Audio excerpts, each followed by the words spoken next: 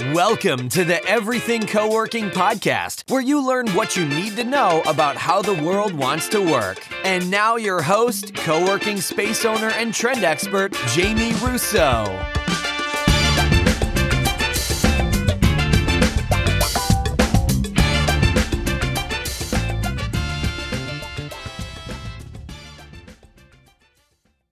Welcome to the Everything Co-working Podcast. This is Jamie Russo. Thank you for joining me today. Today's guest is Zubin Kantianwala, and I think you're going to be really interested in this episode because co-warehousing is the new black, I think. He is the COO for Saltbox. They just raised $10 million in funding, not their first round of funding. They are open in Atlanta and Dallas and expanding next to Seattle. It's a really interesting model. They bring folks that need entrepreneurs who work with physical goods and give them flexible warehouse space and logistics support. And they layer on additional services, including labor, eventually, other fulfillment services, and certainly co-working amenities and community.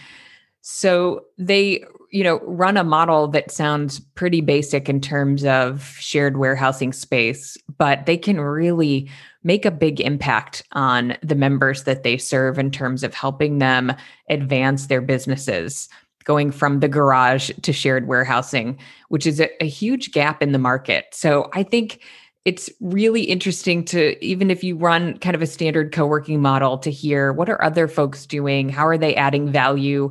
What types of relationships do they have with their landlords? So Saltbox runs on a management or creative partnership, type of model. Zubin's background, he comes from Industrious. He ran real estate at Industrious. And then before that, he was with Common, which is a co-living provider. So he brings kind of a long-running, framework for what's possible and what's evolving in these different types of models. So his story is really interesting. He shares the Saltbox model, sort of who they serve, what problems they're solving, what their model looks like compared to traditional co-working, what their management agreement approach looks like kind of at a high level. So I think you're really going to enjoy this conversation. I definitely did. A big shout out to Giovanni, who connected me to Zubin. Really quickly before we dive in, we've just released our 2021 Co-working Tech and Tools Guide. If you don't have it yet, grab your copy at everythingcoworking.com/tech and tools 2021.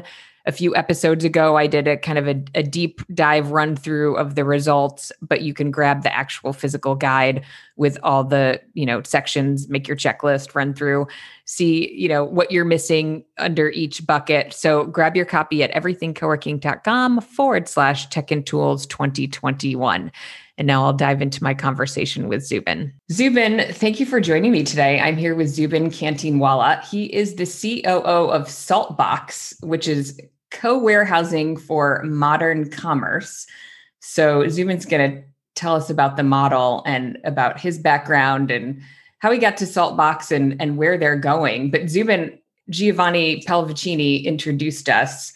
And I think there's a lot of excitement around co-warehousing and sort of co-working, but in a different sector of commercial real estate. And so I'm excited to hear what Saltbox is up to and your perspective on the industry, because you have a fairly unique background. So thanks for taking the time. I'm sure you are busy these days. You just raised a round of funding. So I suspect there are a lot of growth plans on your plate. So thank you for joining us today.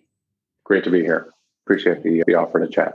You are at your home office in New Jersey. Yeah. I love your paint color, by the way. We're about to paint our office and we're doing like a dark navy, which looks kind of like what do you have back there? This was done for all the people who sit on calls with me and had to stare at a beige wall for the first totally. 6 months of I COVID. know. We just turned a guest room into a second office because now my husband, is home all the time. And he was like, he has some birds in his background. And he was like, we need to remove the birds. Can I get a shelf? So that's our next project. So I'd love to hear a little bit about sort of your story and your background and how you ended up at Saltbox. And then let's dive into the Saltbox model. Yeah, I can start pretty high level and then kind of get into kind of the more specific aspect of the journey that's relevant to the conversation. So I've been in startups pretty much since day one. Started as an operator, and then went into venture capital for about 6 or 7 years, investing in clean tech and then sustainability and all different types of business models that fall under those themes. I really wanted to get back into building a company, and I hadn't really had the direct experience. I'd been more of a junior operator earlier in my career. So left and found a company called AltSchool, which was sort of at that time trying to, build a school system across the US. I joined in New York. No small plans. I'm just going to build a new school system. This was aim for the moon, raise a ton of money, hire a bunch of really great people from different industries, primarily tech related, and then try and do something that's really difficult. And so, long story short, it's really difficult to build a school system, but it got me exposed to kind of this world of brick and mortar meets consumer tech and new kind of consumer experience offered. How do you deliver against that promise? Partly how do you, I launched New York for them to help them open up 2 schools in New York. And how do you handle local operations versus central operations? And so, basically took that experience. I got introduced to a founder of a company called Common, which was sort of new at the time, doing this thing around co-living. Hadn't heard of co-living, didn't know what it was, didn't know if I would be interested in it, but it was basically like a continuation of what I thought I was doing at AltSchool, which was taking a kind of a brick and mortar type business, trying to add some, at the time we talked a lot about community, but trying to add some services and kind of, sort of differentiation to how the product was received by our tenants and build it into a national, brand.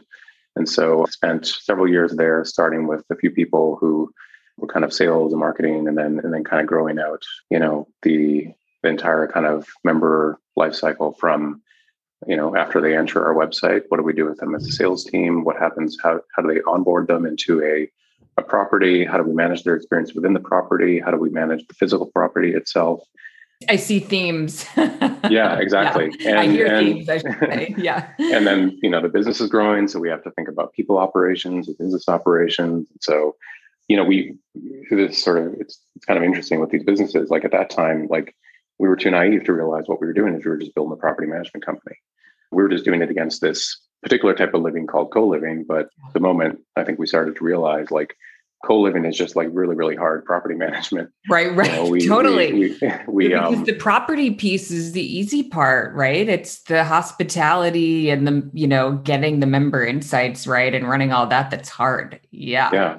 I mean, a lot to dive into on whether the mentality was certainly around let's bring the consumer delight layer to this, property management industry. The reality though, for the business, which is important for any of these businesses, is people leave because you aren't cleaning their space well, or because you aren't addressing their billing concern, or because you set the wrong expectations to them about what the experience will be like. It's not, and then all the stuff on top of it for me is a luxury you create if you've got the services right. So that was sort of our early mentality. Common is let's get really good at services and do it at scale, which implied building kind of a central operating engine. And then we started to take on kind of traditional multifamily buildings to help grow the company. And that's, I think they've continued in that direction quite aggressively, to basically expand their footprint is by taking on, existing multifamily buildings as a way of being a better operator for those buildings. Is their model all managed services? They don't own the asset. They manage it. Okay. They're an operator, at least as far as when I was there. I think they've stayed true to that, where they will either be in, I guess initially it was a lease-based business, but very early transition to management agreements and sort of, being more of a, I guess, aligned partner with the owner. And so that was also my first foray into, managed management agreements and the relationship that operators have with real estate owners and real estate capital. And so I was approaching it from more of the standpoint of the operator of the property. So I had a very kind of, different experience there than what I had at Industrious, which is my next, step, where I ran the real estate team at Industrious. And so it's kind of interesting coming from an operator's perspective because, at Common, you are the recipient of real estate and you work closely with real estate to make sure, there's alignment around underwriting and like the right types of partners, the right locations. But it's kind of like giving, me the keys to the castle when you give me responsibility for making those decisions for the company, because now I can do things the way I wanted to as an operator. And so that was sort of the objective at Industrious was, they had already shifted to management agreements by the time I got there. Okay. The question was like, how do we grow quickly? And how do we grow like responsibly? And like, that was a lot of lessons in a very short period of time. But, how do you take these businesses and help them both position management agreements the right way, but also understand how to take risks and manage risk, in a world where you have venture capital fueling these businesses and they need to grow quickly. Like, real estate isn't designed to move at the paces. It is not. Often, particularly with the managed agreement model, right? I mean, one of the trade-offs there is, how quickly can you move to get those deals done versus a traditional lease, although the traditional lease process is also not moving at the speed of light. Yeah. Exactly. And so it's kind of like if you look at the stakeholders in the world of these operators, on one hand, you've got, the investors who are, pushing risk, and like that's their businesses. They need to create, outsized returns. So risk is something they need. The operators put in the middle of real estate partners and real estate capital or lenders who are in some cases very averse to taking risk. And so it's sort of like balancing those stakeholders, which is just, for me, was fascinating to be a part of that. You had that mindset from your VC days, which it's fairly unusual for somebody to leave venture capital and operate. Is that true? I mean, I've heard of many stories of people leaving, but I think we each have our own reasons for wanting to leave. And I think, mine was really around, proving to myself that I could do it myself. And also venture capital is a bit of a lonely sport as well. You're not really in a team situation and like kind of in the thick of it. You kind of like, advise companies and sit on boards and like you check in with them frequently, but you're not sharing in the successes and failures in the same ways. Yep. So for better or worse, I like to live the pain of being in the startup. So was it Industrious? COVID hit, left as a result of that. Consulted last summer to a variety of different kind of real estate driven companies all around the theme of kind of flexibility. So did short-term rentals, was with a modular architecture company, and Saltbox was one of the companies that I was advising. So just got really close to the team, and they're very small, but very ambitious and exciting. And we can get into it, but like very, very different approach to kind of the member operator relationship that got me very excited about what they're doing. So I'm curious, you joined a team during COVID, October? I started advising them back in May or June last year. Okay. And then joined October formally. Full time. Yeah. So where is the rest of the team located? We're all over, but the heart of the company was in Atlanta. And so the three co-founders are based there. Okay. And I think this is now a normal kind of COVID story of I hadn't met them in the beginning. I only met Tyler, the CEO, maybe a month ago for the first time when he came up to New Jersey. Also for personal reasons, I haven't traveled. So I haven't actually been to the Saltboxes yet, which is something I'm solving in 2 weeks now. So I'm very excited to kind of get down there. But the team is starting to become larger and widespread. So we're hiring, sort of all over the country for what we call kind of our more kind of central roles. And then the location staff will be where the Saltbox is open. Yes. So talk to us about the Saltbox model. We've had Palletized on. I'm not sure if you're familiar with some of the kind of more local brands. Ecom Spaces work is in Atlanta, kind of a smaller version of what you're doing. And so I think we know a little bit about the model, but I'd love to hear the Saltbox story. Yeah, the business is there to serve primarily the kind of the SMB e-commerce merchants. And these are the companies that we all have experiences with daily that sell on Etsy or eBay, or they use kind of Shopify as the front end. And there are at least, from what I've seen, like hundreds of thousands of these businesses around the US. It's crazy. Like just think about all the products you can buy. There's real businesses behind these, and they range in size from like the sole entrepreneur who just started a product and launched out of their home to companies that have, millions in revenue and are, operating and trying to grow. And so Saltbox was really there to say, well, these businesses, one common problem that they have is they don't really have a great way of interfacing with the real estate world. And so what we see is a lot of our members come from essentially working from home, keeping their inventory in their garage or I was going to ask you, where do they come? That's what I was picturing. They come from the garage because there seems like such an enormous gap similar to co-working, right? If you have you run a little business, there's a huge gap between home or coffee shop and signing a 5-year lease. And for co-warehousing or warehousing, I guess, you're looking at probably a big minimum requirement for space that is a big jump for them from garage to what's next. Yeah, it's partly a big commitment. It's also the similar, issue that co-working solved is that you can't find small spaces. Like, where do you find like a 200 square foot, warehouse suite or a 5,000 square foot suite? Like, it doesn't exist. There's no channel to go and find it other than Craigslist. And so the Saltbox is basically, it's a warehouse we operate, and we turn it into small spaces. That's like the simplest, explanation of what we do, but it gets a lot more interesting as we start to understand, like, the pain points that these businesses have are creating an opportunity for us to layer in like real kind of, operational logistics services to help them run their business, which, ranges from, we have flexible storage that's available to them on site and off site. We have, a team we call kind of our E-Force or Elastic Workforce. This is basically like trained warehouse staff that are able to handle basic functions or projects, or in some cases, members have actually program them into their business. They basically use our app to hire them 5 hours a day, every day for specific kind of, operational functions. And so we're able to offer our kind of economies of scale to benefit them.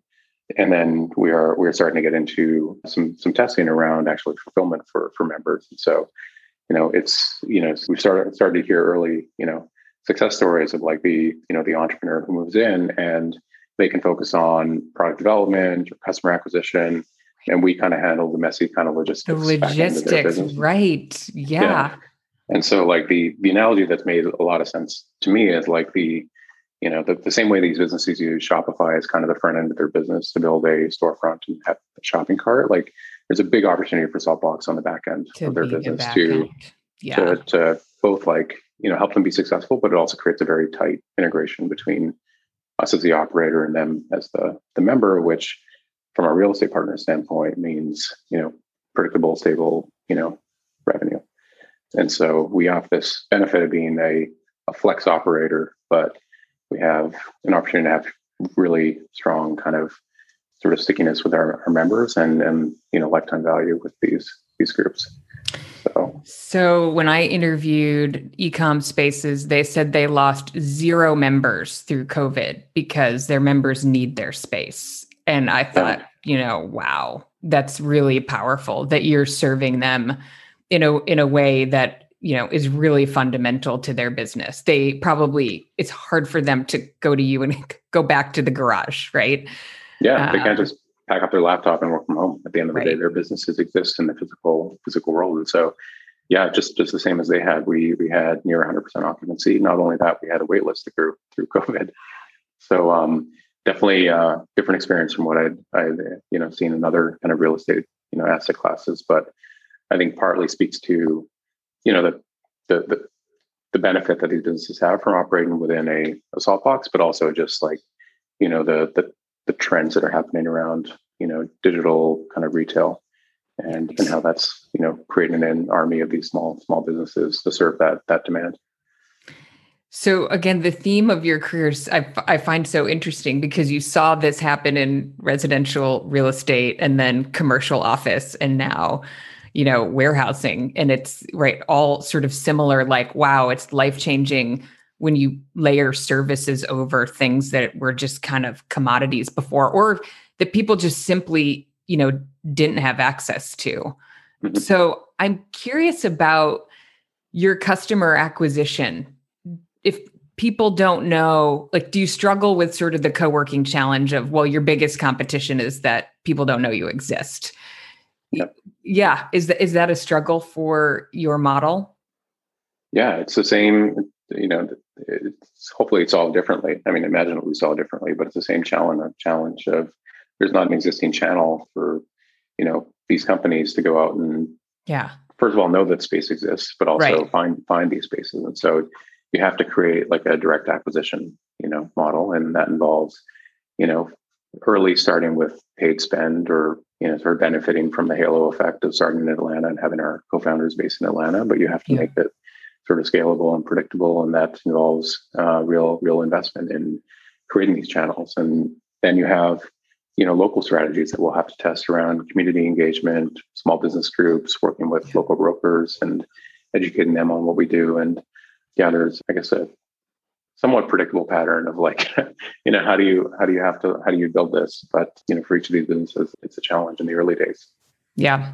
Because with co-working in the commercial space, at least there are people who look for office space, right? And so to your point, do people even know there's an option to get out of their garage beyond? Yeah. How does that look? Do they go to a broker first? So I'm curious about your broker program. Is that something you brought from Industrious or was that in place? I don't see often.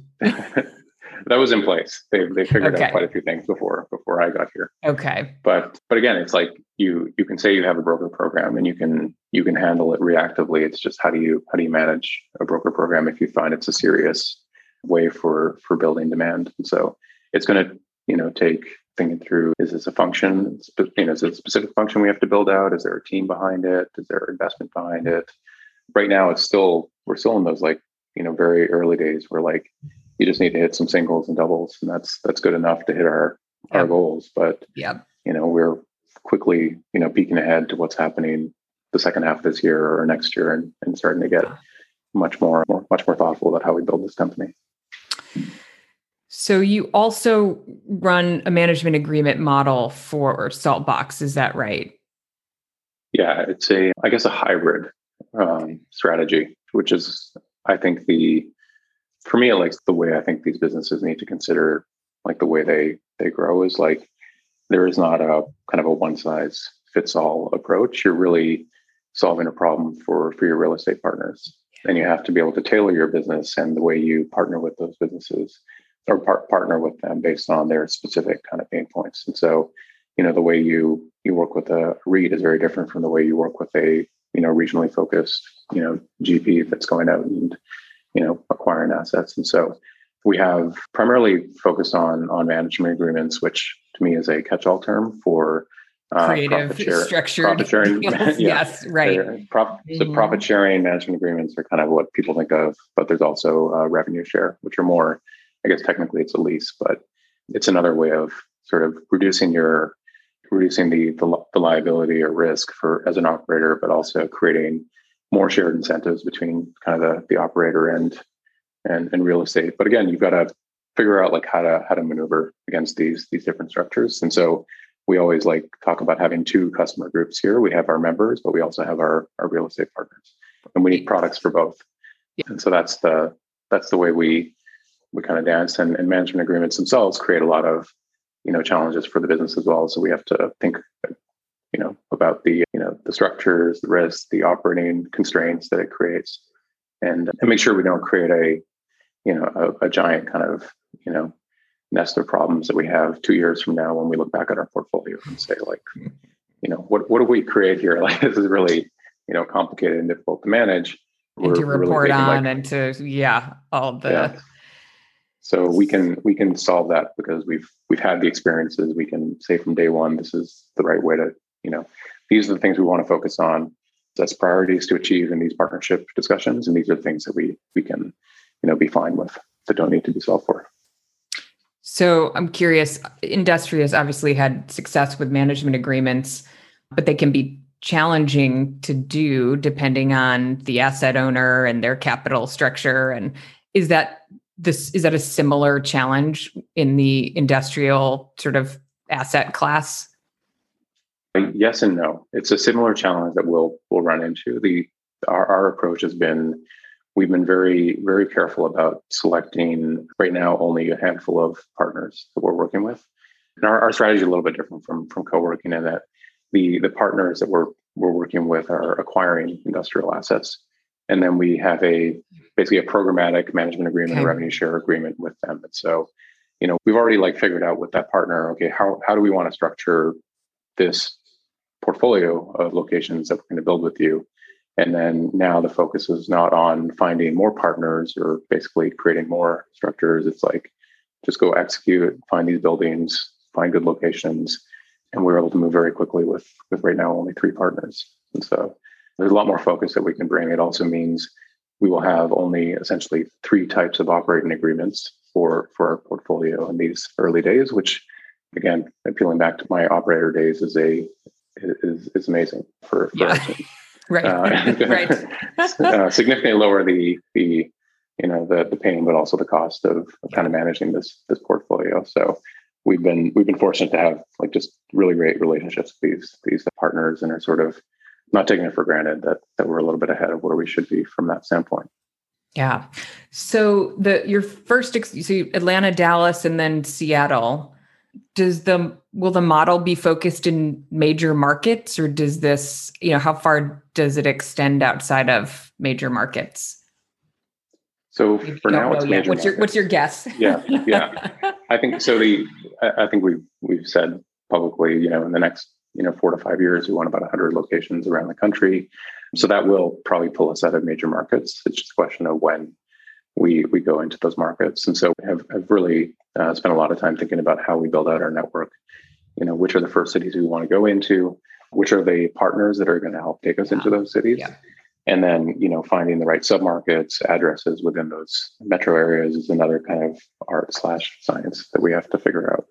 So I think for now, again, I said it's kind of, we're in the world of batting singles and doubles. So we can pick Seattle and Los Angeles and Denver and New York or other kind of major centers and know that we'll be okay.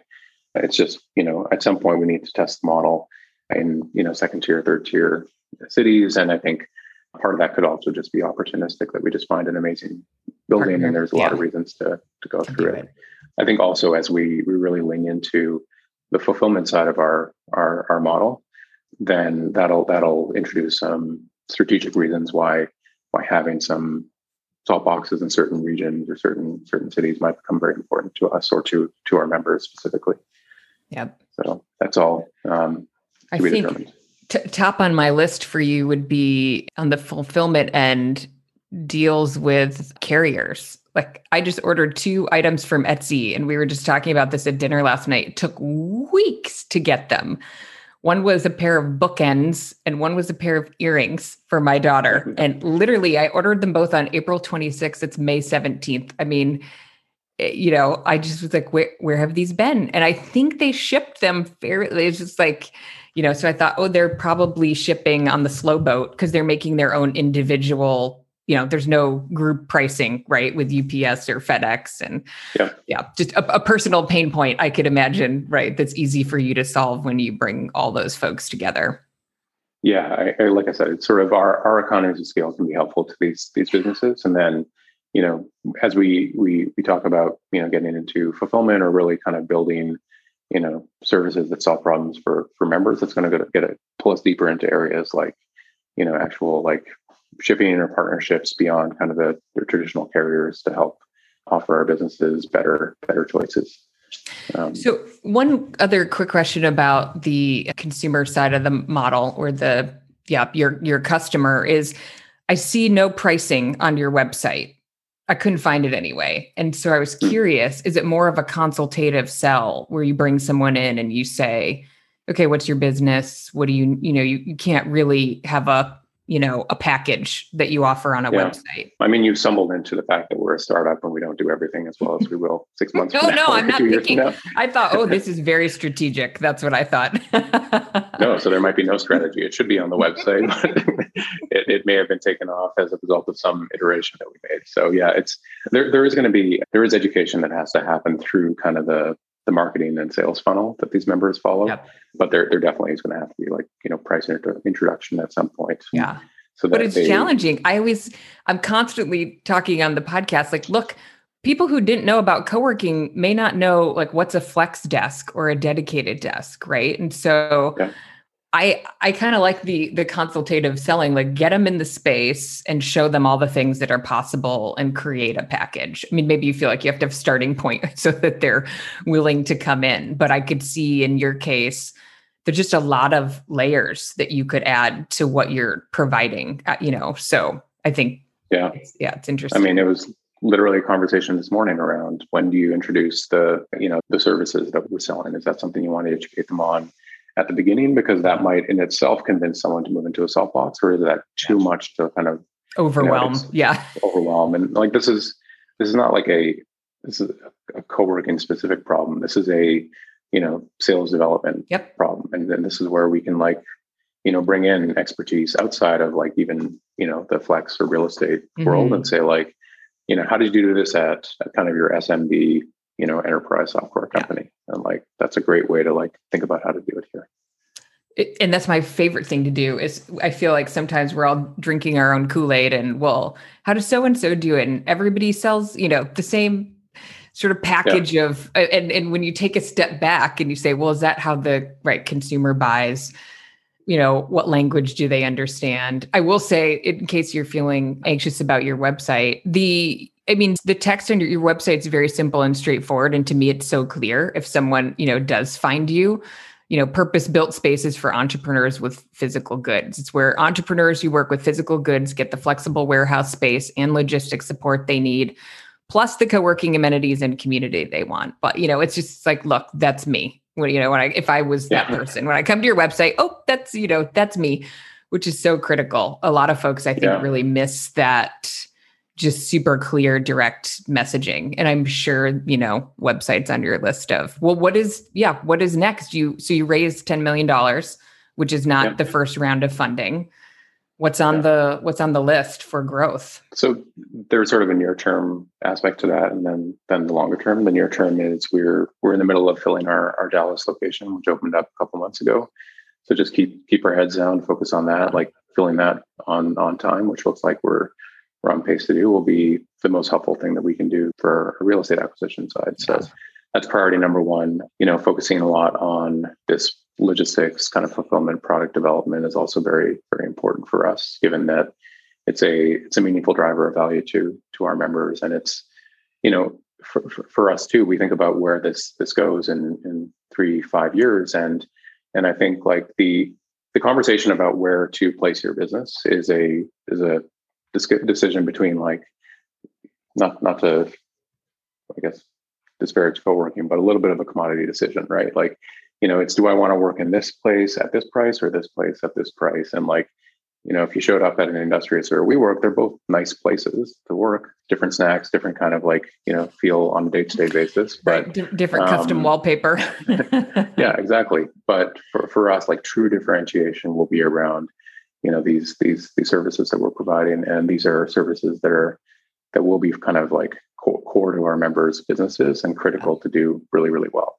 Because if we're actually in the way of like, handling product for them and fulfilling orders for them, if we have team members who are performing functions for them, like that's mission critical to our members. So we're being very thoughtful about how to, sort of plan, test it out. We've got some really great product people here who are sort of walking through, the member experience with some members we've chosen for some of these early products and do it well. And that's, kind of a launching pad for more things that we can do. So that's another big area of focus. And then the last one is really around, real estate acquisition, design, construction, like, that all you can't take for granted goes well, even with, sort of the early success we've had on the partner side. You got to execute against those partnerships and deliver the buildings in good conditions, on time, on budget, all the things you got to do. As a real estate company, not that we, there's a debate about how much of a real estate company we are, but it's important to kind of recognize that's really important for our partners. So those are our objectives. And then we're peeking ahead into 2022 and starting to build the operational infrastructure we need so that we can do this well. We can hire, really well across, all the cities that we need to be in and build the right systems so we can, manage, kind of control the experience and know what's happening, in the corners of our network. So yeah, lots happening. My main focus these days is really just getting out there, interviewing as many people about the different functions we're doing, and trying to convince good people to be a part of this. Yeah, I saw you have a long list of job openings on the website. Tell us a little bit about, you don't have to share any secret sauce, but you mentioned an app where members can hire, and what else do they do in the app? Yeah, so it's evolving. I think right now it's, pull up your membership information, billing. You can choose we offer equipment rental or space booking, the conference rooms, photography studios on site. So simple functions like that. Then we get into this eForce product line where they can basically, see who's available, book them for 15 minutes during the day, or, reserve them for several hours a day, every day. And then, as we start to get, right now, fulfillment's very kind of, hands-on from our standpoint. But like, if we are looking at their shopping cart and thinking about our own staffing availability and, what's happening with their own inventory, like that there's a kind of a layer of software that may need to be built that will tie into other great software solutions that are out there as well. So yeah, looking at making some good investments there, since it does kind of manage a critical part of our process going forward. So that's a custom built app. Yeah. Yeah. So another competency that I'm sure you're trying to develop among the team, because that's also make no small plans when you're building your own technology.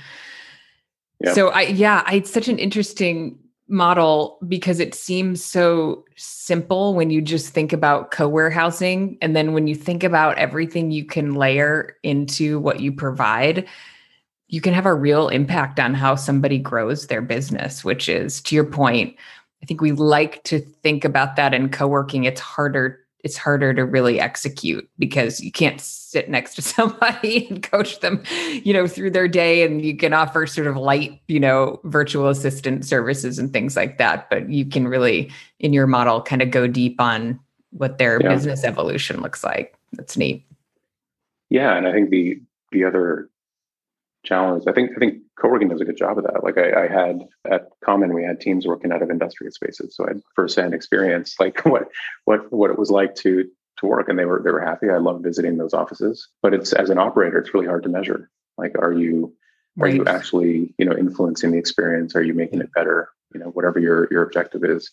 Versus, I think here we'll know, like we'll have really strong feedback loops about what we're actually accomplishing with these members. And it's just it's a different environment that we're in, which I think for me means this is going to be a different type of company than kind of even like, the term co-warehousing I think is a little bit sort of sells the idea short. It undersells what's possible. Yep. Yeah. Well, yes, I think you got to start somewhere. So. Yes, there's a lot of terminology challenges in our industry that I think people would like to fix, but you got other things on the plate. Well, I appreciate you sharing what you're up to and kind of the story and a little, background of what you're hoping to accomplish. I look forward to following. The next couple of years are going to be exciting. You've picked some exciting, niches to jump into. Never a dull moment as these evolve. Definitely. No, it's been fun. I appreciate the conversation. Yeah. Well, thanks for joining us. We'll have to revisit in a year or two and see where things are at. Thanks for the time, Zubin. Definitely. Thanks a lot.